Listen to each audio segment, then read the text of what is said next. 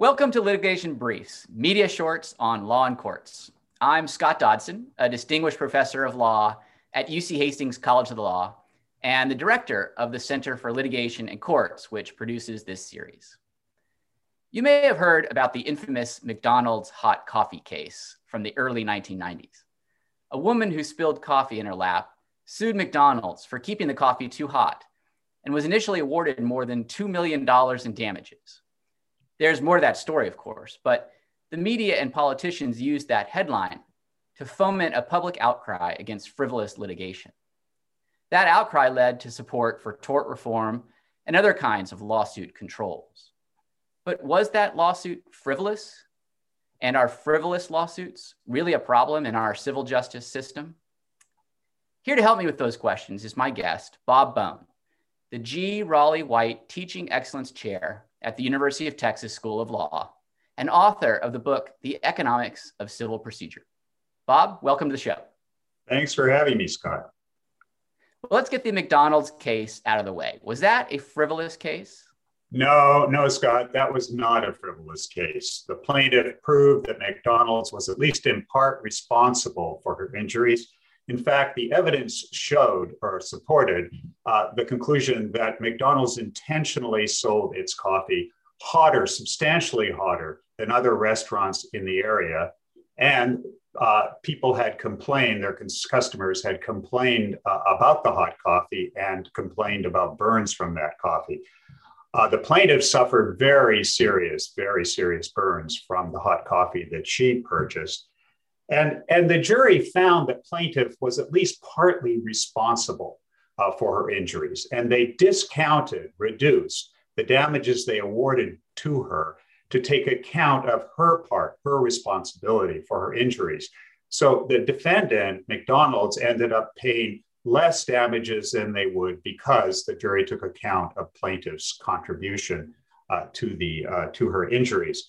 Now, I suspect that people think of this suit as a frivolous suit because they just can't imagine that individuals should be able to sue for something like hot coffee, and they object to the amount of damages that the plaintiff received. But often people change their minds once they understand the facts of the case. Well, let's turn to defining frivolous litigation. What is that? Oh, that's a very difficult question to answer. And there isn't a universally accepted definition of frivolous litigation.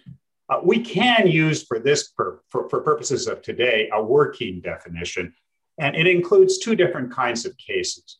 One case is the case where the plaintiff sues knowing that the suit is meritless, lacks merit.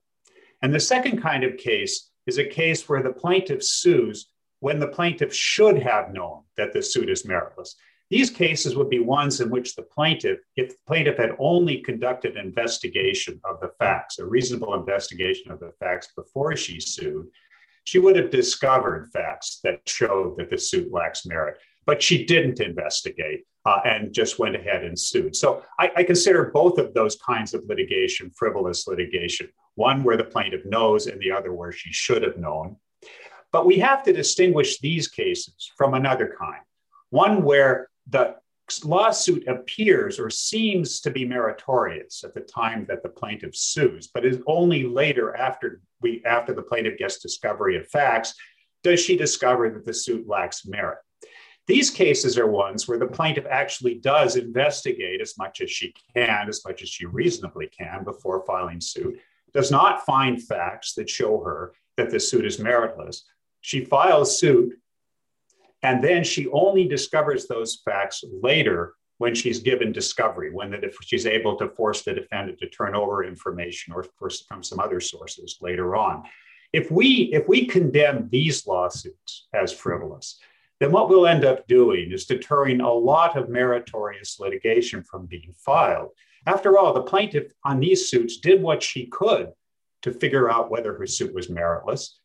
She couldn't do it with a reasonable investigation, and she went ahead and sued. The litigation system we have, our system of courts and adjudication, are supposed to be deciding meritorious suits. We don't want to discourage plaintiffs from filing meritorious suits just because they might be meritless. And the plaintiff wasn't able to discover that beforehand. So the frivolous suits I'm talking about are ones where the plaintiff knows that the suit is meritless when she files, or the plaintiff doesn't do a reasonable pre-filing investigation, and that investigation would have discovered that the suit lacks merit. Why are those kinds of frivolous suits bad for society or for the judicial system? Well, there's lots of reasons for that. Lots of problems that frivolous litigation creates. I mean, for one, it adds litigation costs to the system. A meritless suit gets brought, frivolous suit gets brought, and obviously it consumes litigation resources. Also, when frivolous suits are filed, it creates case backlogs and delays for other meritorious litigation. More suits in the system, the longer the backlogs for other suits and delays for other suits in the system. It also results in unjust settlements. When frivolous plaintiffs get settlements from the defendant, it's not fair to the defendant. Obviously, the frivolous plaintiff should not be getting a settlement at all. And also, unjust settlements adversely affect the incentives of actors to comply with the law. If you're thinking about whether to comply with the law and you don't think, gee, if I get sued, I could get sued by frivolous plaintiffs and I might have to be forced into a situation to settle those lawsuits or incur the litigation costs of defending, you're going to be less inclined to comply with the law because the reward for your compliance has been reduced. And then finally, if the problem is serious and pervasive, then it's possible that individuals will lose faith in the integrity of the judicial system. So I count all of those as possible costs or harms from frivolous litigation. And I guess that's the key question. How serious is the problem of frivolous lawsuits? Well, you've asked the $64,000 question. This is a very, very difficult question to answer. It's hard to know how serious the problem is because it's hard to measure and identify frivolous suits. Now, there's lots of anecdotal evidence. People talk about frivolous litigation, but when they talk about frivolous litigation, most of the time, they're relying on anecdotes or impressions, and anecdotes are not reliable. They give us some clues, you can't ignore them completely, but they're not reliable empirical evidence of the existence of frivolous litigation. They're motivated by lots of things, and they're obviously anecdotes aren't tested empirically. Now, there are some empirical studies of the extent of frivolous litigation, but not many, and it's very hard to do them. As I said before, one of the reasons for that is it's difficult to identify whether a suit is meritless or meritorious. And one of the reasons for that is that these suits will settle or they get dropped, but there's lots of reasons that plaintiffs might drop a suit, even if the suit is not meritless. So it's difficult to identify the subject of an empirical investigation in this area. But it does appear from the empirical studies that we do have that frivolous litigation is not a problem that's pervasive across all types of litigation. It tends, if there is a problem, it's likely to be concentrated on particular types of litigation, such as large, complex cases and perhaps some other types as well. Now, it's hardly surprising that we're not picking up through empirical studies that are conducted a serious frivolous suit problem because we already have controls in place in our litigation system to try to deter those suits. So your empirical study is obviously looking at the litigation system as it exists, and that litigation system already has some controls for frivolous litigation. Not surprising then that empirical studies might not pick up on a lot of frivolous litigation because there might not be a lot of frivolous litigation. And what are those controls? What measures does the system have already to discourage frivolous suits? So there are a variety of controls or measures that try to deter frivolous suits. There's sanctions, penalties.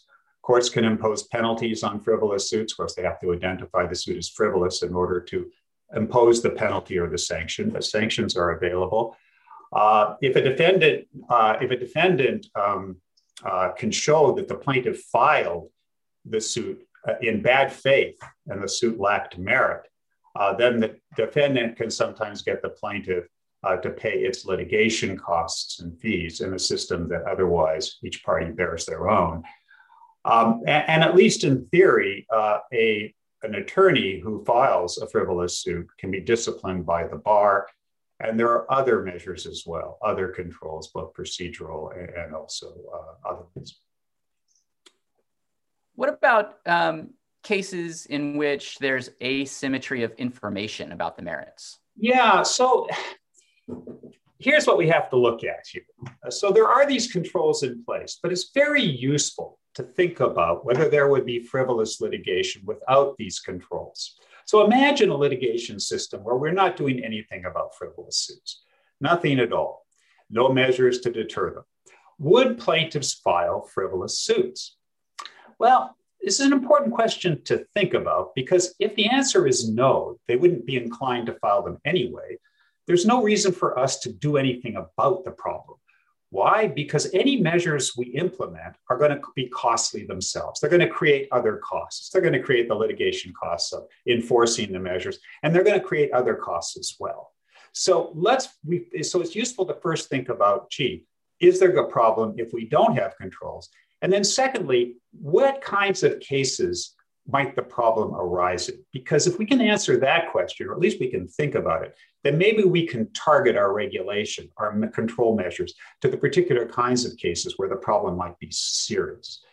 And when you think about this, and I hasten to add, I'm not thinking about it through empirical evidence, I'm thinking about it through examining the strategic, or thinking about the strategic incentives that attorneys might have to bring these suits.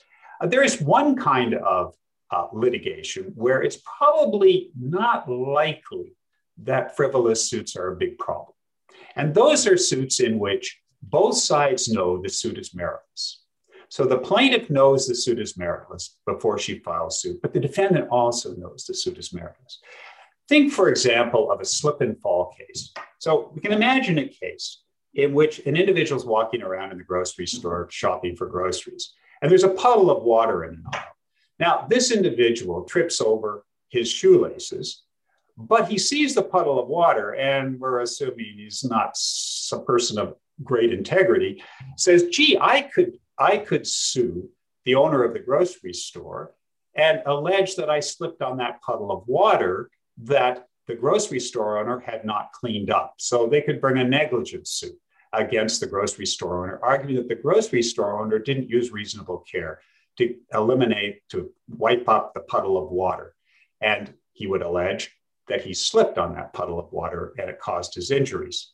Now, let's suppose in this case that there are 5 witnesses who saw him trip on his shoelaces, not slip on the puddle of water. And let's assume as well that the grocery store owner would happen to be in the aisle and saw this happen.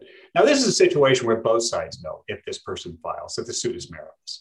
Obviously, he knows the suit is meritless. And so does the grocery store owner, since she saw him trip on his shoelaces. Moreover, it's extremely unlikely that our plaintiff here will be able to recover anything at trial, will be able to win at trial. After all, there'll be 6 witnesses, the 5 witnesses plus the grocery store owner, against his testimony. Extremely unlikely that a jury would believe his testimony over the 6 witnesses that saw him trip over his shoelaces. So this is definitely a losing case. It's not just a losing case. It's a case in which the plaintiff has a likelihood of winning at trial of maybe virtually 0. Well, in this kind of case, the plaintiff might still sue just to try to get a settlement. But the problem here is, right, that the defendant knows the suit is meritless, so the defendant is going to be disinclined to settle. Now, when you work this out, and I won't do it here, we don't have time, but when you work this out, what you could discover through this sort of abstract thinking about attorney incentives is that, first of all, it's unlikely that the plaintiff will file, but when the plaintiff does file and the plaintiff gets a settlement, the settlements are likely to be very small nuisance settlements. Now, the defendant can sometimes retaliate against these suits by refusing to settle and developing a reputation for fighting frivolous suits. This would be like your grocery store owner who faces potentially a lot of these frivolous suits down the road. So that too will deter plaintiffs from filing in the future. So when you put it all together, this kind of case is unlikely to create a serious frivolous suit problem where both sides know the suit is meritless. So this is a kind of, if you will, informal control, right? There's no kind of official controls in place. I assume there weren't any, but they're kind of informal controls here. Now, again, I hasten to add that I'm not arguing from empirical evidence. I'm arguing from thinking about party lawyer incentives in these kinds of cases in a more theoretical way, the strategic incentives and how they might influence behavior. But I think it's a useful way to think about the problem when you don't have robust empirical evidence to rely upon. I see. So when the parties both have a lot of information, the same information about the merits of the suit, their own individual incentives will basically cause the suit not to be filed or to be settled at a very low value. And so such frivolous suits aren't really a problem. But what about when one party has information about the case that the other doesn't? Like, what if your slip and fall person slipped and no one else saw? Yeah, this is a much more difficult situation to think through. And here is where there might be a frivolous suit problem. But let me explain a little bit here. So you imagined exactly the right hypothetical. Let's take the first kind of case. This is a case in which the plaintiff knows the suit is meritless, but the defendant does not. So in our grocery store example, in your hypothetical, the plaintiff, the person who fell, knows obviously that he tripped over his shoelaces. He didn't slip on the puddle of water. But the grocery store owner didn't see it in this new hypothetical, and there are no witnesses to the event. So she's not sure whether the suit is meritless or meritorious. Now, in this kind of situation, right, it's possible that a plaintiff could leverage the defendant's ignorance, or at least uncertainty, to extract a substantial settlement. And the way the plaintiff will do that, right, is the plaintiff will sue it, and the plaintiff will behave as if he is meritorious, if he has a meritorious suit. Since the defendant doesn't know for sure, right, if the plaintiff can convince the defendant, or at least if the situation is such that the defendant is going to give the plaintiff a settlement out of fear that the case might actually be meritorious, and since the plaintiff isn't signaling any meritlessness because the plaintiff is behaving exactly as if they had a meritorious suit, the defendant in these cases might offer the same settlement to the meritless plaintiff as she would offer to a meritorious plaintiff. She doesn't know who's who. The plaintiff successfully masquerades as meritorious. The defendant says, okay, I'll buy you off with a substantial settlement, thinking that there's a significant enough probability that the suit might be meritorious to make it worthwhile to do that. So these cases get a little complicated, but the strategic incentives can drive substantial settlements. The other thing that strategic incentives here can do is make it very difficult for meritorious plaintiffs to settle their cases. That's a little more complicated. But after all, our defendant thinks, well, with some probability, this plaintiff is meritless. So they may not be inclined all the time to give a substantial settlement. But when that plaintiff is meritorious and they don't get a substantial settlement, it makes it difficult to settle the case. This increases litigation costs and obviously reduces the net recovery of meritorious plaintiffs. But it's hard to know how often this scenario happens. And again, because it's hard to get empirical evidence of meritless litigation. Now, the other kind of asymmetry of information, right, is when the defendant knows that the suit is meritless, but the plaintiff does not. This one is the hardest of all to think through. In this kind of case, the frivolous suit is a suit in which the plaintiff doesn't do a reasonable pre-filing investigation.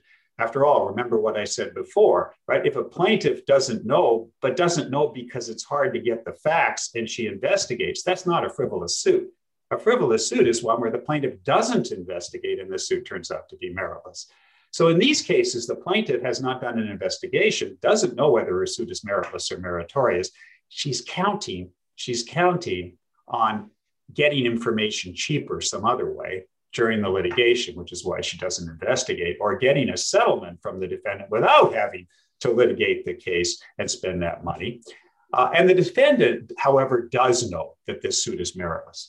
These are tricky. And I'll just say when you think it through under different scenarios, what you can come up with is, number one, that meritless suits can get substantial meritless suits can get settlements. Right? The plaintiff with the meritless suits can get unjustified settlements sometimes in these. Meritorious suits are more difficult to settle, and sometimes meritorious suits settle for much less than they should. Again, all because there are meritless suits in the system and plaintiffs aren't investigating before filing suit. So the upshot is that frivolous litigation might be a problem in these asymmetric information scenarios where one side knows and the other doesn't. But it's important to emphasize that these predictions, again, are theoretical, looking at strategic incentives, and they're not based on rigorous empirical evidence. It's hard to find that evidence. In the absence of that evidence, can the theoretical analysis help us design measures to deter frivolous lawsuits? I think it can. And it's a good question. I think what the analysis does is it helps us target cases where the problems are likely to be serious, to think rigorously about how we might deal with the problems in those kinds of cases. And it also helps to guide and focus empirical work in this area. To the extent we can do empirical work, it tells the empiricists kind of where the problems might lie and what kind of variables might affect the extent of frivolous suits. So your empiricists can test the presence of frivolous litigation indirectly by looking for those variables. So there's a number of benefits here, but let me just amplify on the solution side of this a bit. So one thing it tells us is where the problem is not, right? There's probably not much of a problem when both sides know the suit is meritless. There are kinds of litigation where this might be the case, right? For example, a breach of contract, construction contract claims, breach of contract cases in the construction area, maybe other breach of contract cases.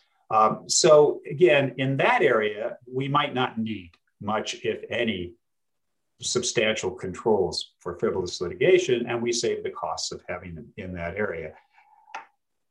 Also, it tells us what kind of problems might arise when we do have a problem. And one thing it tells us that is not necessarily intuitive is that meritorious plaintiffs are harmed by the presence of meritless suits. And they're harmed in a particular way. Sometimes they might get a lower recovery than they otherwise should, but much more often they have trouble settling their cases because of the presence of meritless suits. That, as I said before, reduces their net recovery. So knowing where the problem lies, if there is a problem, right, is important for thinking about possible targeted solutions.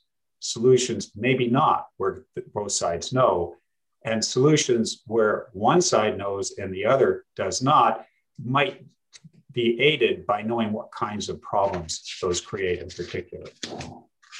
You have any ideas about some possible solutions? Yeah, so I do. I have some ideas, of course. I want to start by saying it's very important to realize that whatever solution we adopt to deter or discourage frivolous suits is very likely to also discourage meritorious suits. So what we need to do, ideally, is deter as many frivolous suits as we can without discouraging too many meritorious suits. So this is a tricky business. You've got a balance you've got to strike here. One thing we could do is, since there doesn't seem to be that much of a problem when both sides know the suit is meritless, maybe one solution is to get more information out so that in these asymmetric information cases, both sides learn that the suit is meritless or meritorious early on in the litigation, before a lot of litigation costs are spent and before our meritless plaintiff can really leverage a settlement. So if we can get information out early in the suit, that would be ideal. There are different ways to do this. I mean, one way is for example, to encourage plaintiffs to conduct investigations before filing. Of course, you need to figure out how to do that. And of course, it would only be in cases where the plaintiff could perhaps find out with a reasonable pre-filing investigation, but we might want all plaintiffs to do reasonable pre-filing investigations because sometimes that will uncover evidence the suit is meritless and they won't perhaps file. So it would be good to do that. The other thing is it might help a lot in these cases to have some way of getting information or core information disclosed early in the suit. And there are ways to kind of maybe stage discovery so that you can get some of that core information out and at least for some of these cases, allow the parties to identify the merits or lack thereof of the lawsuit. Now there are other possibilities as well. All of them are difficult to implement. All of them we have to be mindful not to deter too many meritorious suits. And in particular, we might be quite concerned, or maybe we should be most concerned about cases that have substantial social value. And one category of case that fits the bill are civil rights suits. So we might want in civil rights suits to be particularly solicitous of allowing meritorious suits to be filed. And therefore we might tolerate more frivolous litigation if the controls that we are thinking about would deter too many meritorious suits. So in those kinds of cases, we might want the balance to strike much more in favor of allowing meritorious suits. And therefore we might tolerate, to the extent there are significant frivolous suits, we might want to tolerate many more of those than otherwise. Well, Bob, thank you very much for joining me today and for helping me answer the question, are frivolous lawsuits a problem? Well, thank you, Scott. It was a real pleasure. This episode was sponsored by the Center for Litigation and Courts at UC Hastings College of the Law. If you enjoyed this episode of Litigation Briefs, I hope you'll tune in to future episodes. In fact, I hope you'll consider subscribing to our YouTube channel and our audio podcast, which can be accessed through the Center for Litigation and Courts website at sites.ucheastings.edu/CLC. While you're at it, encourage a friend to do the same. This is Litigation Briefs. Respectfully submitted, Scott Dodson.